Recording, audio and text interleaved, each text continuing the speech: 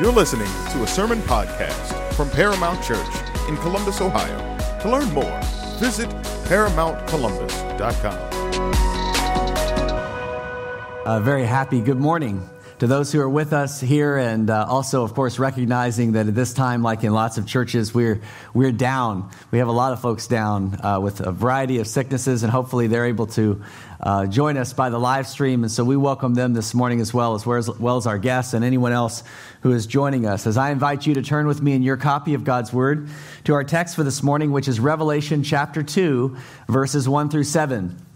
Revelation chapter 2, verses 1 through 7. As I mentioned earlier, we are returning to what is an extended preaching series through the book of Revelation. For those who are new in our church, we tend to preach verse by verse through books of the Bible, with a little break in the summer, a little break in the winter, so that we can focus on some key topics that are important to our church at those times, as the elders are thinking and praying about the health of our church, and now coming out of the Christmas season when we focused on Jesus as King.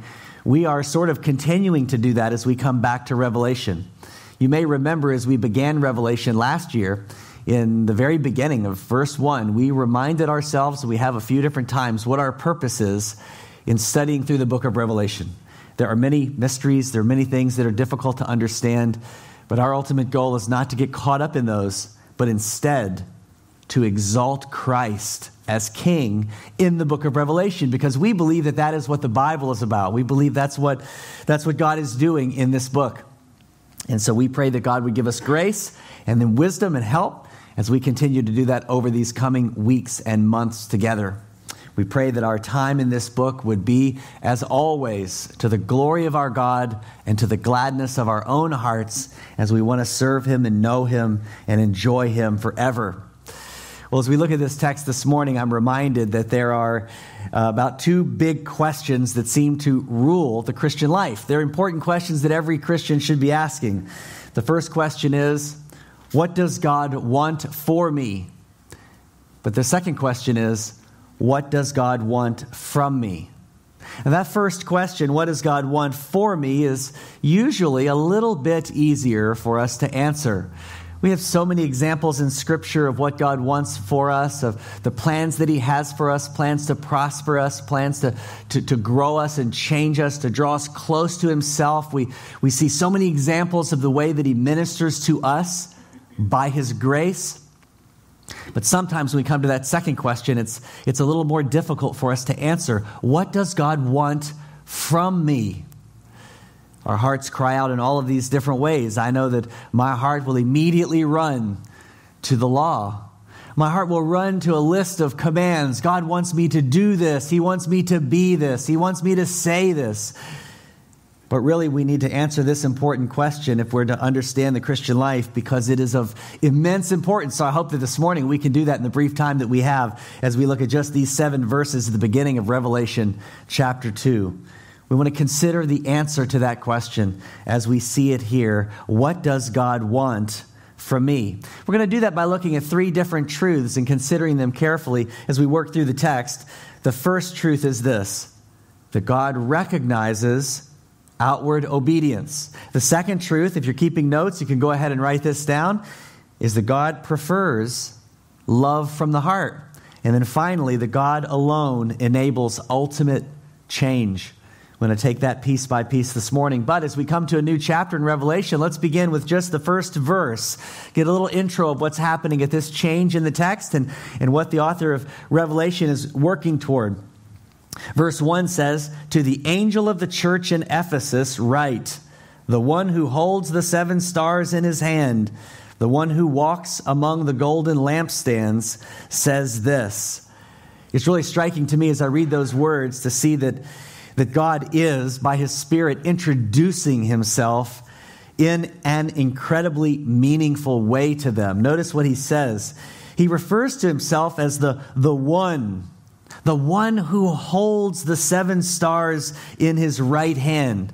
Sometimes this language can be a little confusing, so we want to make sure that we look at what else the Bible says to understand that. And if you were just to back up just a verse or two, you would see some of the context and see that it seems most clear that what he's talking about here is that those stars are the angels, to the angel at the church of Ephesus. The word angel simply means messenger.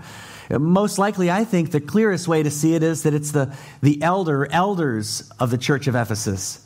And then he refers to the lampstands. This is the light shining in the church of the congregation. So he's addressing these churches, and we see this pattern follow along through the coming verses. But notice that he says he holds the 7 stars in his right hand. These are words of incredible comfort. They should be words of incredible comfort to every pastor and to every congregation, that the God who is speaking here in the book of Revelation holds them in his right hand. He holds them in his hand of power. All of the burden of work and ministry in the church does not fall on them. It does not ultimately fall on the congregation. It ultimately falls on who?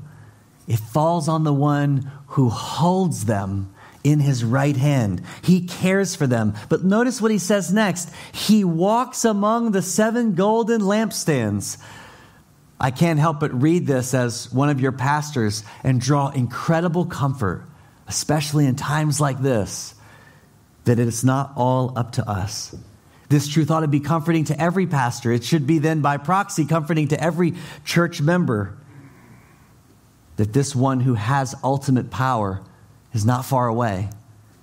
He's actually walking among the golden lampstands. He's walking among the churches. He is here with us, alongside us, caring for us, comforting us, directing us. And that leads us here to verse 2, where we find this first incredible truth, an important truth to understand our answer to this question: what does God want from me? And the first truth is that God recognizes outward obedience. Let me read for you verses 2 and 3. He says, I know your deeds and your labor and perseverance, and that you cannot tolerate evil people, and that you have put those who call themselves apostles to the test, and they are not, and you have found them to be false. And you have perseverance and have endured on account of my name, and have not become weary. This is such an interesting couple of verses to me, because it puts on display something that I sometimes overlook in the heart of God. And that is the cheerful way in which he recognizes even our most feeble, even our most imperfect obedience. Sometimes, because of the law, we are turned such a cold eye upon ourselves and one another as we look at our lives, we look in the mirror of the law, and we see all of these things that are wrong with us, and rightly so. There are many, many things wrong with us. But it's an incredible reality to see that even God, in these moments, he recognizes outward obedience. He honors it. He sees it. He knows it. Now, we know that God sees all, that all of life is lived coram Deo. That's that Latin term that means before the face of God. That's a very frightening thought, that we are living our lives before the face of God. But it's also a very comforting thought. Think about this. The God before whose face we live, he sees it all. He sees the good. He sees the bad. He sees the ugly. And that's why it's frightening. It's frightening because he sees our sin right now. As he looks at you, as he looks at me, he sees our sin. He knows about it. He recognizes it. But we're all the more grateful for grace because we know this. That having seen our sin and seeing it now, he is continuing to shower us with his grace. I think, oh God, what would I do if my face was the face that everyone else lived before? And I looked and I saw all of our sin. What would I do? Well, I would do probably what I normally do. When other people sin against me and cross me and conflict with me, I tend to go to war. But not God. Because of Christ, he has already gone to war. He's already given Christ for all of the sin that he sees. He's already given us in this incredible gospel the good news of his grace and his mercy. But it is still frightening to know that God sees us. But here's the comforting reality.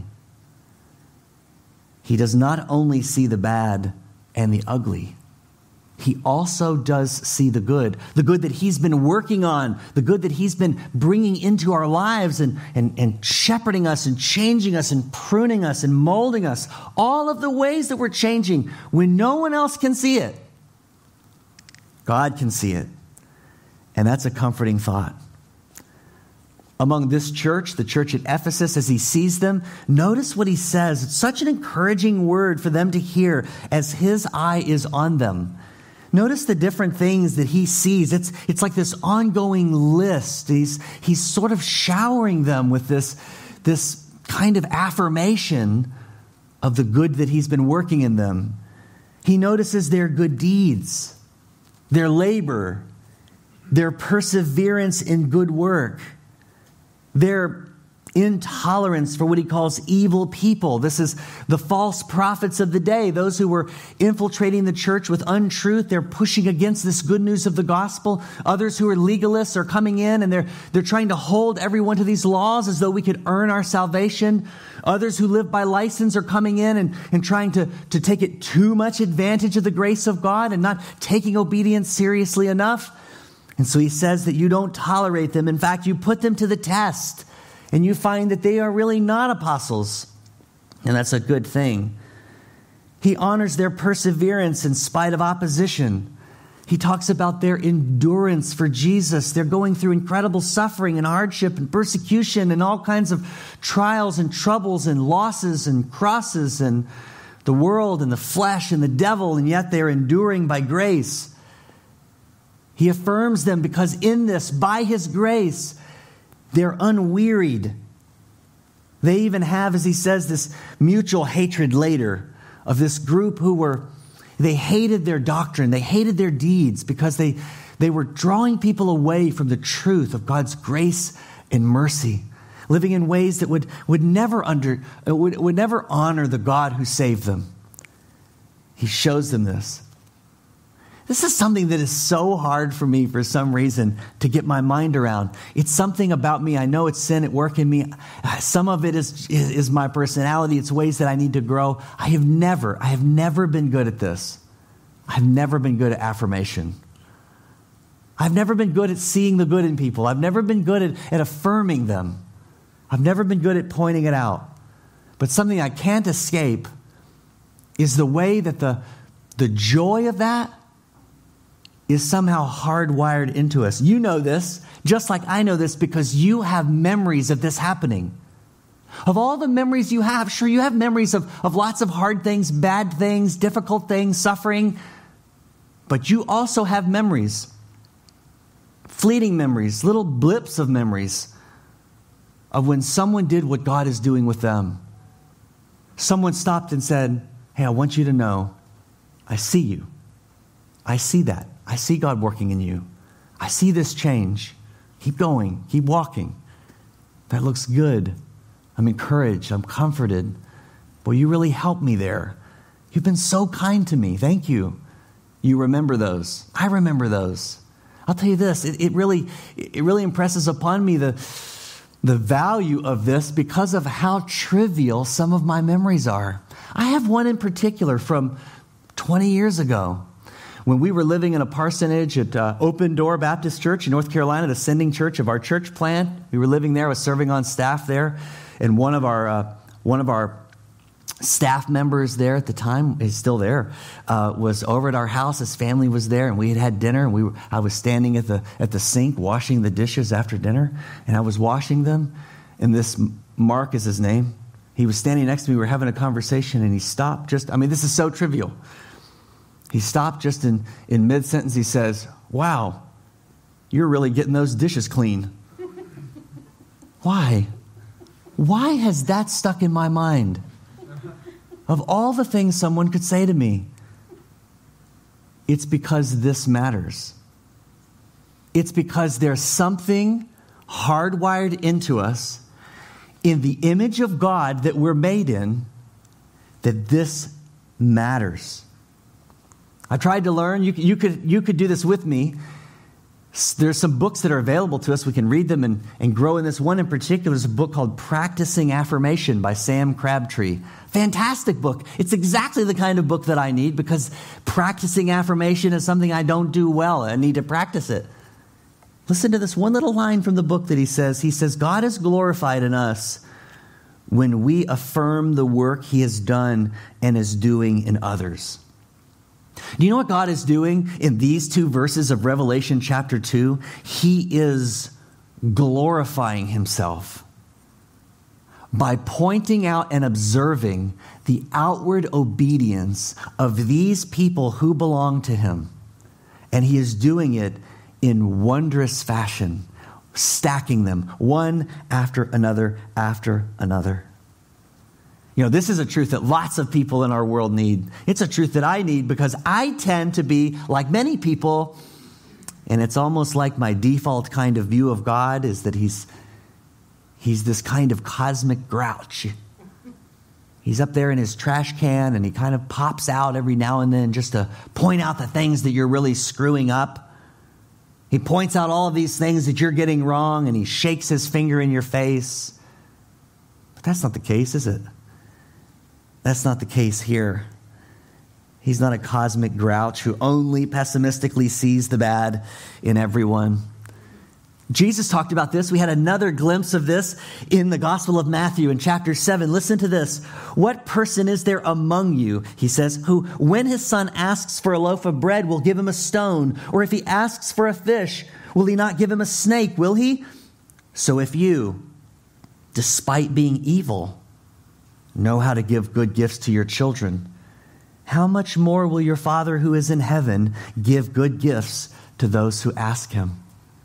Even here, he sees it again. He points it out, and he points it out to his own glory, because in pointing it out, he's showing off just how great he is.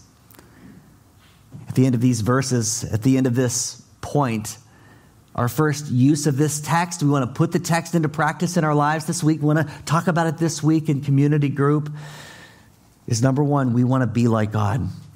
And this is one way that we can be like God. This is one way I need to be like God, is to practice affirmation where we can. But also, then to glorify God for his charitable vision of you and me. Have you ever thought about that before? Have you ever thought about that in your darkest moments? You think about, what does God really think about you? Oh, he must be so upset. He must be so sour toward me. He must just have had it with me. But that's not the picture we have in the gospel at all, is it? That's not the picture that we have here, is it? Rather, we have a God who in grace, because of his incredible agenda in my life and yours, is looking on us with charity. Nothing has escaped his notice, even those little good things that he is changing. And because of that, we can rejoice. And yet, there is still something more important that exists in the heart of God. And that's what we see next. This is a key truth. It's a key truth that I think the Lord is setting up by providing this affirmation of the good things in them. And then he tells them something that's lacking. He does it for their good. He's not setting them up so that he can then whip them when their guard is down. He's setting them up so that he can work a very particular change in them. And so we get to see what really matters to him. And that is that in the midst of all kinds of outward obedience, what this God really prefers is love from the heart. Listen to what he says in verse 4. He says, "But I have this against you, that you have left your first love." This is another way, I think, that we can see, sort of dimly in a mirror, in the face of God, a way that we have been made like him. Because this truth right here is something that you and I already know. We already know, naturally, that love from the heart is better than just obedience from the body. Everyone around the world knows this. Every married person, every parent, every friend, everyone knows this. Can you imagine a spouse thanking his or her love for some ministry to them, some service to them? Thank you so much for caring for me in this week of sickness. Thank you so much for being patient with me. Thank you so much for this anniversary gift. And yet then to have his or her love say, oh, well, no, it's nothing. It's my duty. It's what I'm supposed to do. I'm just trying to obey. Of course, there's no love in that. There's no richness in that. Can you imagine a parent telling a child, I will always be here for you, son? Dear, I will always be here for you. It's required of me. It's my legal duty. I'm your legal guardian. No, we know. We know that there is something more than that. And there's love from the heart. Despite the many good deeds and qualities that the Ephesian church was displaying, the Lord himself convicted them. Just as he's, as I read the words, convicting me and perhaps convicting you, he's convicting them about their love. Did you notice what he said at the end of verse 4? You have left your first love. Just break those words down and it makes perfect sense to us. Left. They had left a place that they were. They had been in a place of love, but for some reason, in the midst of all of their outward obedience, which is beautiful and good and driven by God's grace, yet they had left. They left the place of love. And this love was a priority kind of love. That's why he says, you haven't just left your love, he says you've left your first love. And he's not talking chronologically, he's not talking timeline, he's talking priority. He's talking ultimate commitment love. He says you have left your most important love. Your priority love you have left behind. So in the midst of difficulty, in the midst of suffering and hardship, in the midst even of some good deeds, they had left behind love for their leader. Has this ever happened to you? Has it ever happened to you in the ordinary kind of things of life? Even happens in a hobby, happens in a sport. We hear athletes talk about this all the time in the midst of intense competition, and suddenly they're interviewed and they say, I'm really looking back at the season and I'm realizing what went wrong. I lost the love. I lost the love for what we've been doing. It's become all business. It's become all performance. I really lost the love. Love is lost in all kinds of areas of life. But there is none more important than when love is lost in the spiritual life with God. Just as we see it here, we find something, though, important about the heart of God. You see, this is what's beautiful about this text, is this is not a crack on the wrists with a ruler. Love me. No. In fact, rather, it is a display of something about the heart of God that is intended to awaken them to their love for God. And it's this. It's that he prefers delight over duty. Why is that so hard for me to get? Why am I so slow to understand this? But it's true. What's amazing to me is that I'm slow to understand this because I have a Bible. How have I not seen this more clearly? How does it not stay with me longer that he sets delight over and above duty at every turn? Let me give you a few examples. King David in the Old Testament knows this. In Psalm 40, he says, you have not desired sacrifice and meal offering. You've opened my ears. You have not required burnt offering and sin offering. Then I said, behold, I have come. It is written of me in the scroll of the book. I delight to do your will, my God. Your law is in my heart. I delight to do your will. It's not sacrifice. It's not what you're after. David, after he was convicted of that scene with Bathsheba, in Psalm 51, he says, "For you do not delight in sacrifice, otherwise I would give it. You do not take pleasure in merely burnt offerings." The sacrifices of God are spiritual. They're a broken spirit, he says. A broken and contrite heart, God, you will not despise. This is an incredible principle. It's an incredible truth. Listen to it here again. Matthew 7, 21 to 23. "Not everyone who says to me, 'Lord, Lord,' will enter the kingdom of heaven." You're getting ready to hear a worst case scenario of first love lost, of duty over delight.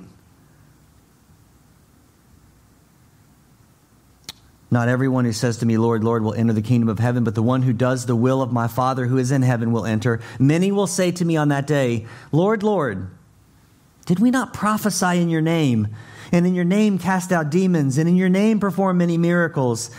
And then I will declare to them, 'I never knew you. Leave me, you who practice lawlessness.'" Listen to this.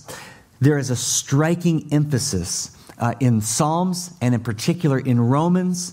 Just a few more. They come quickly. "Rejoice in the Lord always," Philippians 4. "Delight yourself in the Lord," Psalm 37. "Be glad in the Lord," Psalm 32. "In your presence there is fullness of joy," Psalm 16. "The Lord is my chosen portion and my cup. As a deer pants for flowing streams, so pants my soul for you, O God. My soul thirsts for God, for the living God," Psalm 42. "I stretch out my hands to you. My soul thirsts for you like a parched land," Psalm 143. Romans 5. "We rejoice in God through our Lord Jesus Christ, through whom we have now received reconciliation." Do you hear it over and over and over again? It is a call to enjoyment. God is not calling us to coldly obey him. He's not calling us to get with the program. That's what I need to hear. He's not calling us just to keep up with the commands. He's calling us to something far more beautiful, far more God-glorifying. He's calling us to delight. That's an amazing truth. You heard it earlier in that responsive reading or the corporate prayer from the Valley of Vision. That's a collection of Puritan prayers. You know, a lot of people look back at the Puritans and say, wow, these guys are really cold. These guys are really rigid. But if you could talk to them, and we can through the collection of prayers, you find out that's not the case. They're overcome with love for God. Their gladness in God is their ultimate pursuit. Even the last line of what we heard this morning, your infinite love is a mystery of mysteries, and my eternal rest lies in the eternal enjoyment of it. Over and over again, we are reminded, delight over duty. What's the big point? The big point is that God loves, and strangely, in a mystery, he commands delight. Now, that lands in real life for me in some strange places, because I understand that sometimes in this hard life, I feel nothing but duty. I can't find delight in some moments. Some cloud of a sad or dark providence kind of floats over my head and darkens my countenance, and I just can't seem to find the delight. You know, there are times like that, aren't there? But what we're to do in those moments is pursue, to keep pursuing, even in duty, making our goal delight. I want to delight in you. I want to, as he said here, return to my first love. If we want to do that, we're going to have to keep considering, as we said a moment ago, and we should consider this next. I want to encourage you to consider the role of love in your Christian life. Where is love in your life? If you think about your Christian life, do you sometimes find that it's a bit like mine? Sometimes it is about duty. Sometimes it's about that obedience. Sometimes it's about white knuckle, grind it out Christian living. Where is the love? We all have many wonderful things to do for God, but we must pursue the delight of Him in the midst of these deeds. That's what He's telling this church. That's what He's convicting them about. And that's what He's calling us to. But even in the midst of this, it stings. It doesn't. It stings a little. There's good news. And the good news is that not only does God love and command delight, but last, God alone enables this ultimate change. He doesn't give us the command to delight and send us away to go figure it out, make a plan, fix a scheme, get a strategy, work real hard, be real happy. But rather, He calls us to Himself as the one who enables the ultimate change. The good news of grace in this life is that God is out to change you. He's not only out to save you.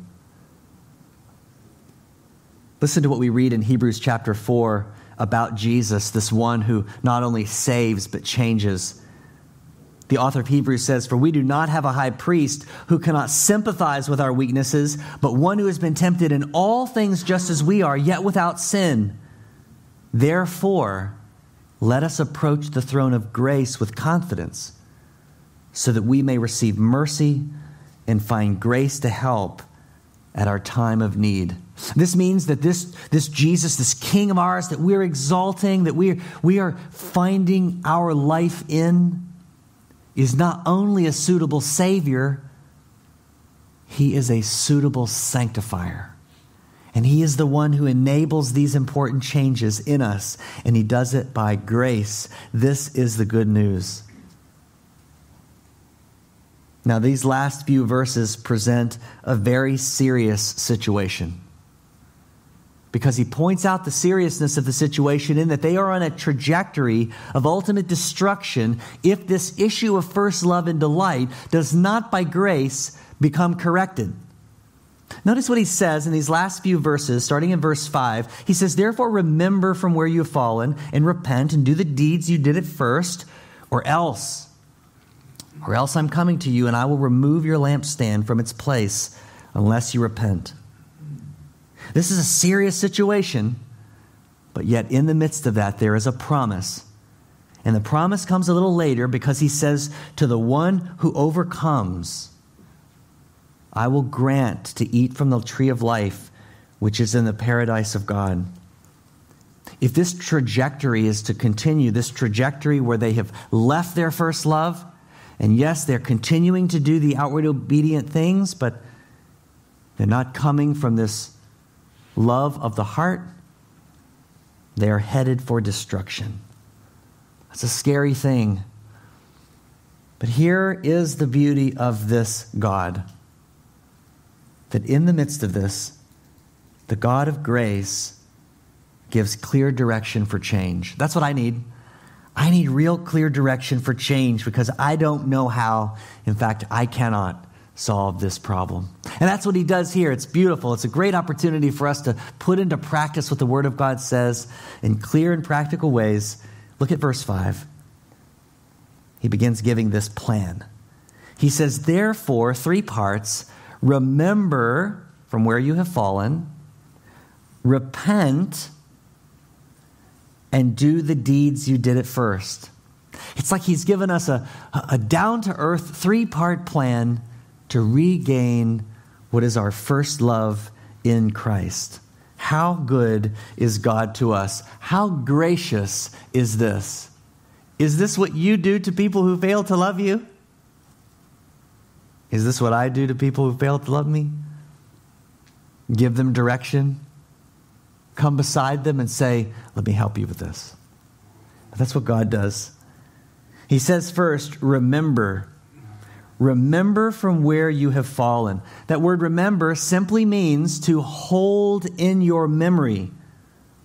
And here, what is he calling them to remember? Where is the place from which they had fallen, this place of first love, this place of delight. What is that place?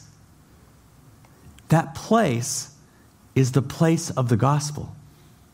That place is the place in which they stood underneath this incredible announcement of good news with no mixture of bad news whatsoever, that Jesus Christ had come into the world to live a perfect life on behalf of sinners like us, to die on the cross in place of sinners like us, and to rise from the dead to call us to himself by grace and to bring us into a covenant love and never let us go. That's why he says, remember. Remember from where you have fallen. It is to remember the gospel. It is to get back to the basics of what it means to love Christ and to be loved by him. To get back to what it means to walk with him in the freshness and the sweetness of faith. He's calling them back to that again. He's calling them to remember. Dave Hall and I had an opportunity to go on a road trip. Yesterday we attended a funeral for an incredible disciple-making pastor who died at the age of 58, very young. And it was an incredible service celebrating his life. We heard story after story after story after story after story about how he had invested in the lives of generations of others who became Christians. Some became pastors, some became missionaries. About nights around campfires and going on road trips and just sitting around the Word of God and sitting with his name was Kevin Hall. Sitting with him as he played the guitar, and they just sang to God and soaked in the sweetness of God's mercy. Incredible stories. And it just occurred to me again, the value of the practice of remembering. Because as we sat there in tears, looking at pictures of his family and these generations of spiritual descendants, we weren't just thinking back about the details. We weren't thinking back about the duties. We were thinking back about the gospel. We were thinking back about what it means to sit with Christ together. What it means to know him and love him. That is what our reminiscing was all about. Here we have this incredible promise of how much better it is to go back there, to be there, to stay there in the place of first love. I'll read you one more quick quote from Matthew Henry. Matthew Henry says this about this. Consider how much better it was with them then than now. The now being having lost their first love. How much peace, strength, purity, and pleasure they have lost by leaving their first love. How much more comfortably they could lie down and sleep at night. How much more cheerfully they could awake in the morning. How much better they could bear afflictions. How much more becomingly they could enjoy the favors of providence. How much easier the thoughts of death were to them, and how much stronger their desires and hopes of heaven. This is what we're being called to remember. Remember this place from which sometimes we find that we have fallen when we have left our first love behind. But he doesn't just say remember. What does he say next? He says repent. Here's a word that we're familiar with, but we need the reminder of what this means. Because sometimes it can sound like it's just get with the program, repent, do better. That's not what this is. Because the word repent is an internal word. It's not just an external word. It's a word of change of heart. It's a transformation of what's going on inside of us, in our affections, in our attitudes. It is not merely to do better. There's a dad that I sort of loathe on Instagram, and his shtick, everybody's got a shtick on Instagram. His shtick is that he plays out this really ugly scene that all the dads can identify with, and the way that they have, really not spoken to their children very well, or they've been impatient, or they've been untrusting, and all of this. And then after he plays this scene out, he turns to the camera and he says, "Dad," he gives the dads this rebuke, and then he says, "Do better." And every time I see that, I say, I can't. I can't do better. That's the worst advice in the world. That's the worst news in the world. And I can promise you this, that is not what the God of grace says when he says repent. He does not say, do better. He says, bring your heart to me. Come to me. Come back to me. Throw yourself at my mercy because I'm full of it. Fall into my grace because I'm overflowing with it. Repent in your heart. And then third, he says, and do the deeds you did at first.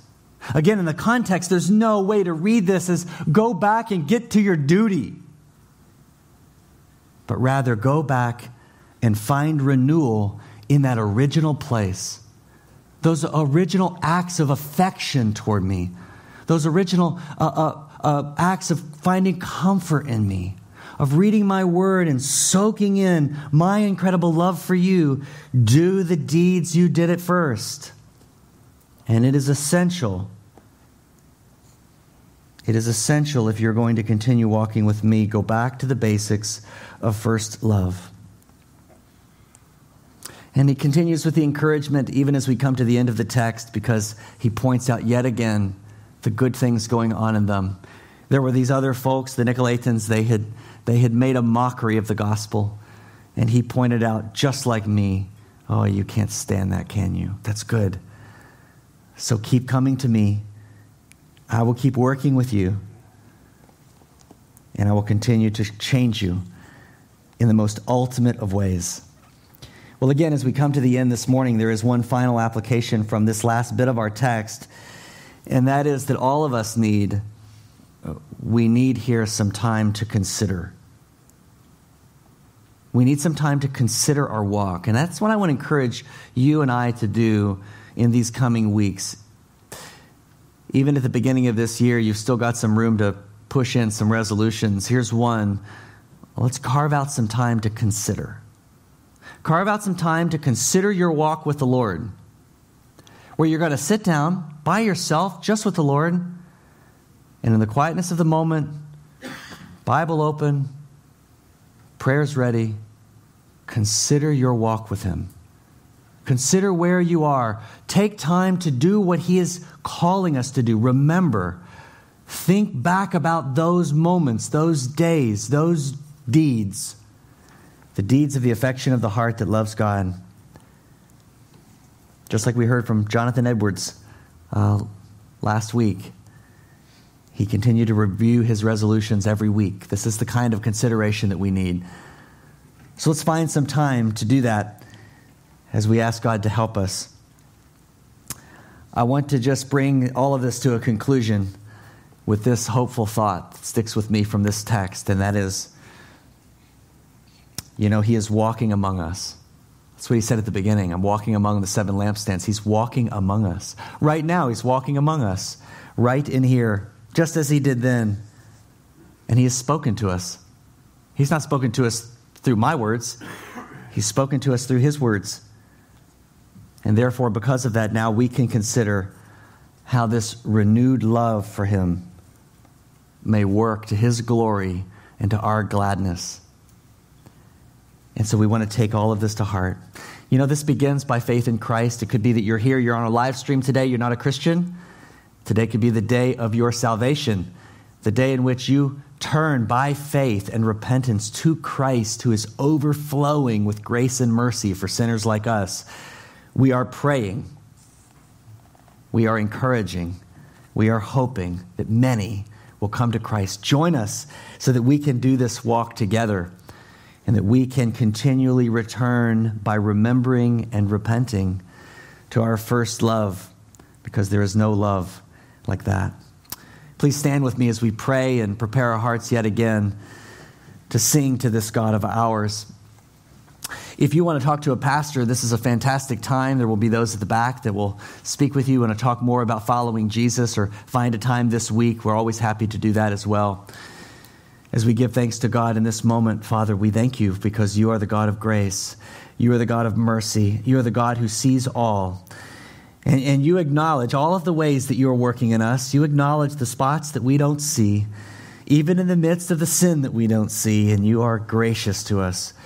Oh God, we pray that as we've read these words from your word today, that they would sink into our hearts and that we'd take them seriously. We want to, in every way that we can, in every way that we need, to return to you, our first love, and that we would regain and gain more the delight of knowing you. We want to be made glad in you. We want to be made cheerful in you. We want to be happy in Christ. And so we pray that by your good news, by these words that we have heard this morning, that you would do that for us, that you would comfort our hearts, that you would change us, you would forgive us, and that you would help us to change and repent so that we can glorify you all the more. We pray this in Jesus' name. Amen.